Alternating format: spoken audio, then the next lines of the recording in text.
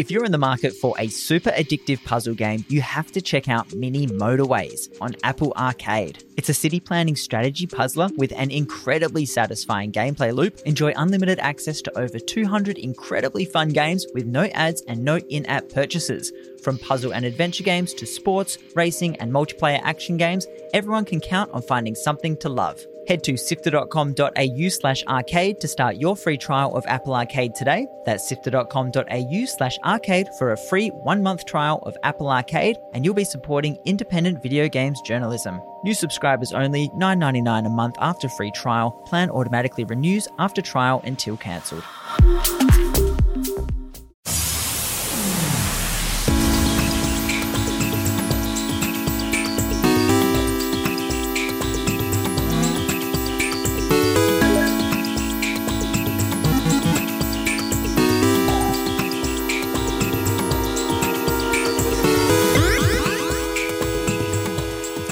Hello and welcome to Lightmap from Sifter. On Lightmap, we explore what it takes to make video games and interactive media from creative teams all around the world. It's a guide to interesting new gameplay experiences, and in every episode, you get to meet new developers, artists, musicians, researchers, and more. My co-host this evening is Mitch Lowe.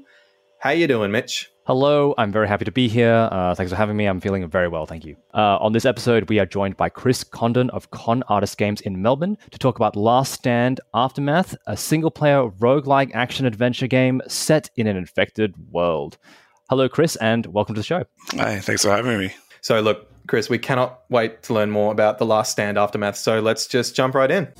If you like insightful discussions about those high-profile games that everyone's talking about, then why not check out Sifter's other podcast, Mainstream, in your podcast feed right now.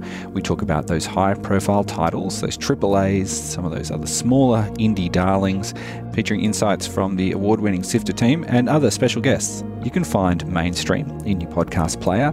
That's on Apple Podcasts, on Spotify, Google Podcasts, or head to the Sifter website, that's sifter.com.au. Now, The Last Stand Aftermath is a roguelike post-apocalyptic action game that began its life as an in-browser title. But Chris, in your own words, run us through The Last Stand Aftermath. Yeah, so The Last Stand Aftermath is it's an action roguelite with kind of strong sort of survival elements that we sort of brought through from the previous games in the series, where you are heading out into a procedural world that changes with each run. The survivors that you're playing as are infected with the zombie virus, and so they their lives are kind of at their end. And so, as part of the agreement with the colony, they head out to make this last sacrifice for their community, to try and find something out there to try and find what's gone wrong, and to bring back something to give the rest of the colony some hope. Interestingly, I mean, I think a lot of people, the name The Last Stand is going to jump out to them because this game and this series has been around for a while. I used to play this game back in 2007 when I was a kid, so it's pretty wild to be speaking to its creator now. Is it you were part of the team back then? Yeah, so it started as it was just myself at the time. I was working in advertising, and I wanted to learn how to use Flash and basically get better at programming. So I took 5 or 6 months of my spare time and kind of time after work, and just put the first game together. And I never actually had any intention of releasing it. I kind of just brought it into work and showed it to my coworkers and sort of said, hey, look, I made this on my own and this is cool and everything. And someone put me onto the fact that Flash portals existed. And so, yeah, then published it from then. It all kind of just started from there when we've made, another 4 games in the series. It must be pretty incredible to have a game that is such a, maybe I'm giving it some outsized influence, but I mean, I think back to sites like Newgrounds, and places like that, where, The Last Stand was kind of part of some of the most iconic things to come out of those places as far as games go. we always ranked fairly highly on those sites, and so the game stuck around for a long time because we're always in the sort of like the top 10 lists for most of the time that those games are popular. And that it was helped as well by the fact that Armour Games, who actually sponsored it, they had it on their front page for years and years and years. So as a result, there's hundreds of millions of people who have played those old Flash games. You'd be surprised, like when we show at PAX, people recognize the name, people recognize the branding. They come up and they say, "Oh, I played this when I was in high school." And yeah, it's amazing, and that we've had that happen all over the world. I showed in Boston a few years ago, and the same thing. It's just having strangers come up and say, "Hey, I remember this thing that you did 10 years ago is really weird." Would it be strange for me to say that, The Last Stand is almost kind of like the defining work of your career in a way? How does it fit? What is your relationship to it? How do you feel about it? I started it out of my own love of the genre. And so I was actually really excited about Left 4 Dead coming out, like the original Left 4 Dead. And so, because there really wasn't many zombie games at the time. And so when I started making it, it was filling that gap for myself a lot. And then I think what it ended up doing though as well was like it spoke to a lot of other people as well. And yeah, I mean, it's very much my legacy, and I don't think I can ever really get away from it. It's had such a massive impact, and we've definitely done other things that have been popular, but the thing that comes up over and over and over again is one of those 4 previous games that we made that sort of like, and the fan base is different for each one as well, because we've changed genres each time. So you can see that we've been really lucky to get different crowds, even amongst that sort of like that big fan base. So you've been developing for quite some time. How has game development changed for you personally over this almost a decade, or more than a decade? Yeah, so I actually started in 1998. I used to work for Epic back when they were making games that weren't Fortnite. So I was a level designer when they were making stuff around the Unreal Tournament times. So yeah, obviously the tools have changed dramatically, and back then I was really just dealing with the 3D side of things, so I didn't really interact much with the sort of the game making tools that are available now. Then picking up Flash in the sort of the mid 2000s got me back into that side of it, where I got a chance to program again, I could animate again, and I could and do design and things in there as well. And then, now moving into Unity and been using that for the last, 10 years nearly. And that's been an amazing experience. Like it feels like real game development again. The Flash era was rough. It always felt like you were fighting the tools constantly. So it's good to be back using a good engine, a proper engine again.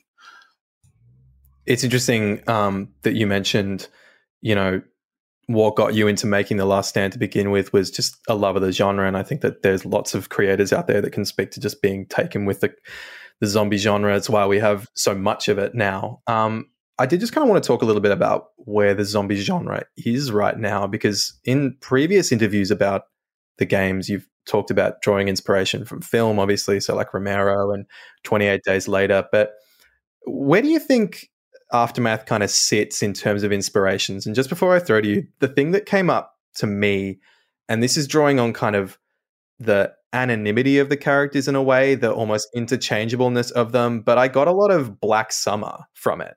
And I don't know if you've watched that series, but the interesting thing about maybe viewers that'll resonate with them, but that's a show that plays really heavily on the kind of disposability of human life. It uses it for shock value in a lot of that's absolutely a theme that I was going for, and especially as we kind of got further into the pandemic as well, it became more about self-sacrifice and the community being more important than you.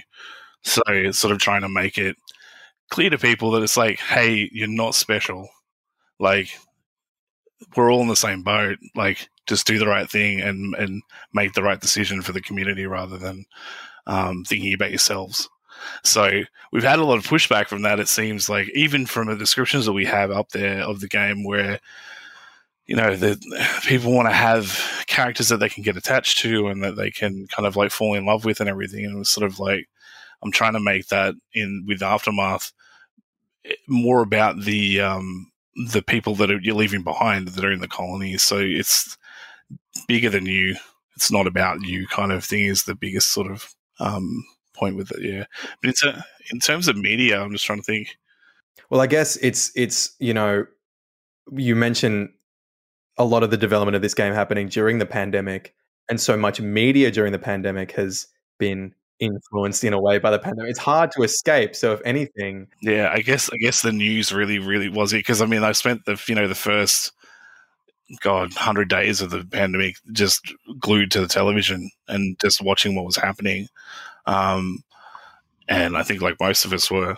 And I think that's just, it seeped in, because I mean, we had to sort of at some point face the fact that we were making a game about a pandemic in the middle of a pandemic, and then as the themes got through, we're talking about mutations and infections and strains changing. These were all part of our storyline, and then it started happening in real life, and it's just like, yeah, it was hard to escape. So we kind of just had to embrace it at some point. And try and get as much of a, kind of a positive message out of it as we could. And I think that we've achieved that a bit with, driving home that it's not about you, it's about everyone. So, did you look at the release of The Last of Us Part 2 and the kind of discourse of, this is not the place that a lot of people played that game and they're like, I'm just not in a place for this. Yeah, I mean, I struggled with it too. Like, I was a huge fan because the after the first one, it actually had like kind of, speaking of media, like it was obvious like an influence on this, on when we started making this. And Part 2 came out, and I got about, I don't know, apparently I'm halfway through it from speaking to people that finished it. And I was enjoying it for the most part, but yeah, it's just too dark at this point. Too rough.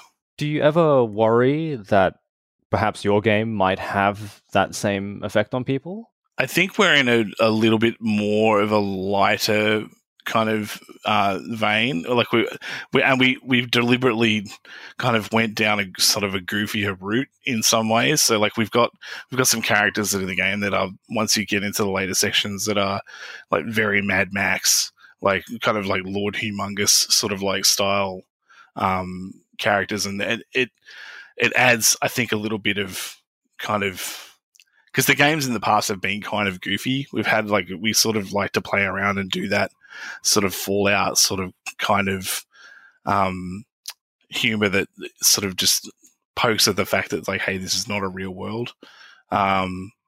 So I think we'll get away with it a bit, but there's definitely themes in there that I think for some people that they might kind of get a little bit hung up on. But yeah, hopefully we were able to, the action and things that aren't as, it's not as heavy, and the survival aspects of it aren't as kind of ingrained and sort of like gritty as something like Last of Us.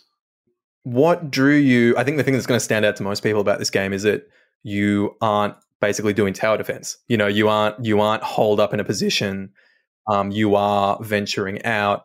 What drew you to the roguelite structure rather than the tower defense routes that the series has? It was kind of a bit of a mix. So the most popular game in the series was the third one that we made, which is The Last Stand Union City.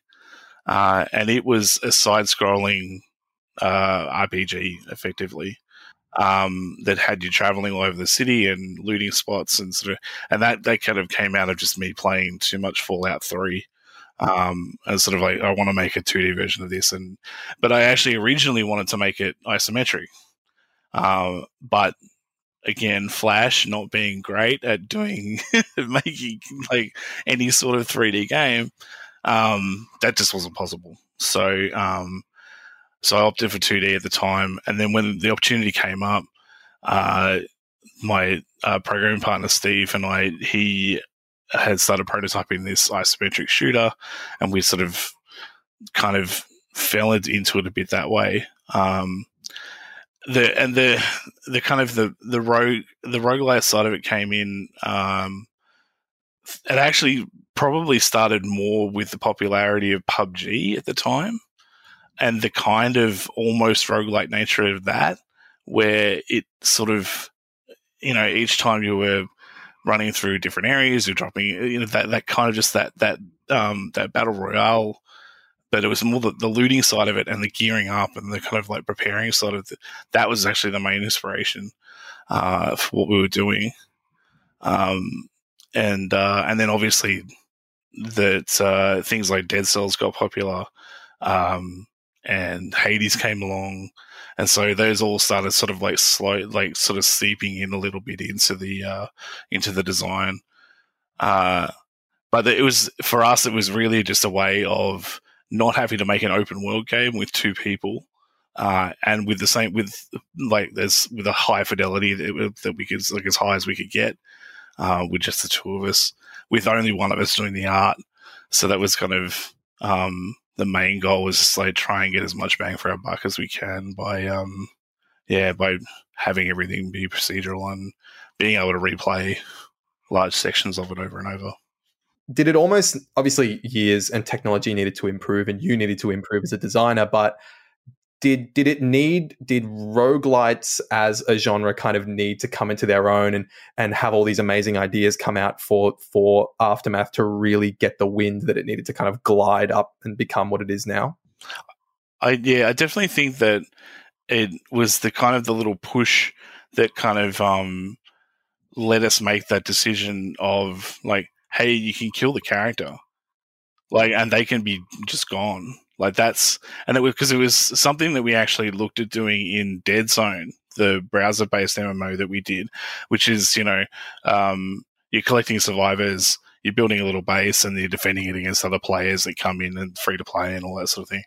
Anyway, in that game, I was trying to convince my team. I'm like, let me kill the survivors off. Like, just, they can come in, you can name them, and you can have them for ages, and they can be great and everything. But like, there's so much emotional impact in killing them off. But it all came down to the fact that it was free to play, and we didn't want people losing characters that they'd invested literal real money into. So, exactly, yeah. So when this came out, and that, that kind of disposability, I guess, like, started coming up, kind of like you mentioned earlier, and it just sort of fit perfectly with this sort of story, and kind of, so we obviously crafted the story in the environment, like in the environment, and kind of the whole thing around that loop, and kind of wanted to make a challenging and more difficult game than the previous ones as well, because the last couple that we'd made were quite kind of straightforward and simple. But yeah, absolutely. Like, it's very much, it's definitely the best game we've ever made. And it's the one that we're most confident in that, because we had a failure before this that kind of cost the company, in terms of, we lost everyone that we were working with, and we spent 3 years on it, and it didn't make any money. So, so it's kind of been a bit of a redemption thing for us as well. Sort of like, hey, we can still make good quality stuff, and we're still here, and we're still making things. So that's been a big part of it as well. What was the bounce back like for you after experiencing a not so optimal outcome? Yeah, it was rough, because it was, we had a team of 6 people. We spent 3 years on the project. It was Warfare Online, it was called. But we made the mistake of, we had no marketing, we had no user acquisition money. It was free to play on Steam, which is not ideal as well at the time, especially. This is in 2016, 2017. We spent over $1 million making it, and then it just didn't return in the first, we needed it to take off in the first few months, and it just didn't. So it was rough. Those like the first few months. I can, especially as a designer, I just had nothing. I was kind of like I didn't have any ideas for 3 or 4 months, and that's scary because you go from having ideas constantly your entire life to then just being in this sort of like black hole of like I've got no more ideas left. That's it. We're done. Like I can't keep doing this. But yeah, eventually that all got better, and we all, as we started working on Aftermath, kind of in the wake of that, and it especially with the quality of stuff that my programming partner was putting together, like it made it a lot easier because it was just so much better than I could imagine doing on my own. So yeah, I don't want to dwell on it too much, but it's interesting speaking, frankly, about the nature of, something that doesn't go the way that you want it to, with regards to Warfare Online. Sorry. What kind of advice would you give to people who are, putting out games that don't return the way that they expect them to? I know Mitch asked you about the bounce back, but what was your road back, from that kind of experience? What would you tell someone who is maybe going through that right now? Yeah, I think the biggest thing, obviously the most obvious thing that hurts is the financial side of things. So I'm still recovering from that, and it's been 4 years. So yeah, just the monetary side of things there, it can take a long time to recover from that side of thing. So sort of doing whatever you can in the meantime to fix that. But I think the biggest thing is to probably, for me anyway, was to keep working, was just to, as much as I could, try and get something done every day and make sure that it was, there was some small amount of progress on whatever I was working on. It doesn't have to be huge, but I think it's definitely important to just sort of like try and keep your tools sharpened a little bit and sort of make sure that you're still in it, and don't get too discouraged by the fact that it happens. Because I've made probably, I don't know, 12 or 15 different games in my time. There's probably about 5 of those that have done like reasonably well. So there's been plenty of not so great ones that no one's ever heard of, that no one ever played. And I think that's just the nature of entertainment. Like it's going to resonate with some people sometimes, and it's not going to other times.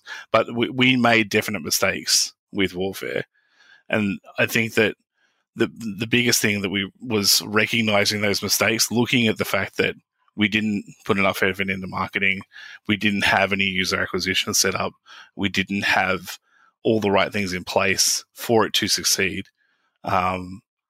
So doing it again would completely change the way that we looked at it, and probably even change the design of the game.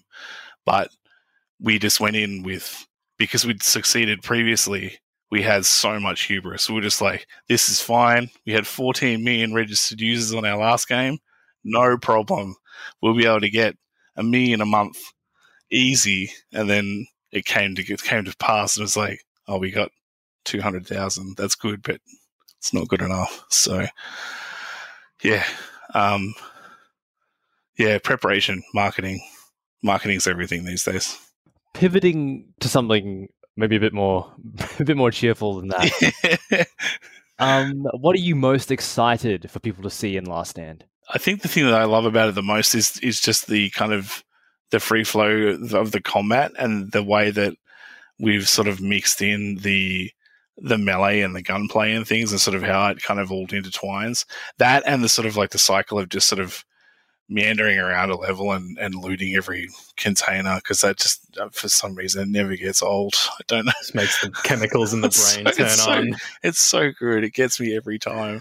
Yeah. So yeah, like I think that side of thing, I think we've done something that's that feels kind of that it's sort of instantly fun.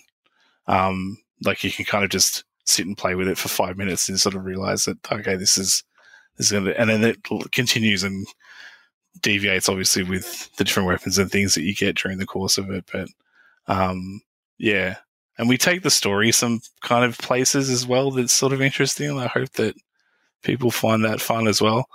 It does get a little bit weird at times. Aside from brand recognition, what is it that you think makes you return to The Last Stand each time you come to, create a new entry in the series? I think it's nearly always the exciting thing is changing the genre, and which we've done every time after the first sequel, and that was kind of the big, kind of the most interesting thing about it, because it completely changes all this. It's a weird challenge because you're trying to bring in a whole bunch of legacy stuff that people expect from the series that's out there already, and then sort of jam it into this new genre in a way. But the thing is that there's a lot of genres that fit with it, and kind of that's putting that puzzle together can be really exciting. Like the one, like I was sort of saying earlier with Aftermath, like it was that idea of like killing off survivors and restarting again and exploring a world anew kind of each time. Like that fits kind of well with a zombie apocalypse setting. Like people don't necessarily, like if you give the average person, like you put them in a place that they've lived maybe all their life and then take away all their ability to navigate with maps and phones and everything, like it's very likely that they're not going to really know the area that well around them. So we kind of played on that a little bit, sort of like, so that you're kind of exploring this world in a way that it's sort of unknown to you each time. But there was, with Dead Zone and things like that as well, like they were just good fits as sort of like, you're building a like it was like Farmville with zombies, where it's just a case of you're building a little base for yourself and then the zombies attack and you defend it. And it's just like those sorts of, it's a very flexible genre. And I think there's like a lot more room for it going, putting, other sort of game genres on top of it. So that's the thing that every time we go back to the world, like I think if we were ever to do a sequel to Aftermath, it would probably be in a different genre again. And just kind of whatever's exciting at the time, I think. And who knows what that'll be, because I certainly didn't think I'd be making a roguelite like in 2007 when I started those tower defense games. So, yeah, it's hard to say. It's unfortunate that Back 4 Blood beat you to the renewing of the Left 4 Dead formula. Maybe you could have done that. Maybe people get sick of it and then you'll come back in and maybe like 5 years' time, people will be ready for a new one. Well, I mean, the most thing we were worried about actually was them releasing too close to us, because it's like the other, like just this massive zombie franchise sort of coming back. That'll, I think, do it for us. So this has been Chris from Con Artist Games. You can find more information by heading to the laststand-aftermath.com, or you can follow Con Artist Games on Twitter at Con Artist Games, or you can follow Chris on Twitter at Con of the Artist. Chris, thank you so much for being a part of Lightmap and for sharing your last stand with us. That's a good joke in the script there, mate. I appreciate that. Thank you. So, Lightmap is produced by Fiona Bartholomeus, Nicholas Kennedy, Daniel Ang, Sarah Ireland, Viv Thum, and Adam Christou. Mitch Lowe is the senior producer, and Gianni Di Giovanni is the executive producer. You can find links to everything that we've talked about on our website, which is sifter.com.au, and read more about the games that games and guests that we've featured. You can also join the Sifter community. That's sifter.com.au/Discord to get there. That's sifter.com.au/Discord. It's our little community where we share what we've been working on, games we're playing, and things we've been watching and things we've been listening to. And the best thing you can do for us actually is to share the show. It's the one free thing you can do to support us. Word of mouth is very important to small podcasts like us. Let your friends know if you think they'll enjoy it. Send them a link and make it easy on their part, and we'll love you forever for it. So that's all for now. Thanks for joining us, and see you on the next episode of Lightmap. Thanks, Chris. Thanks, guys. Cheers, mate.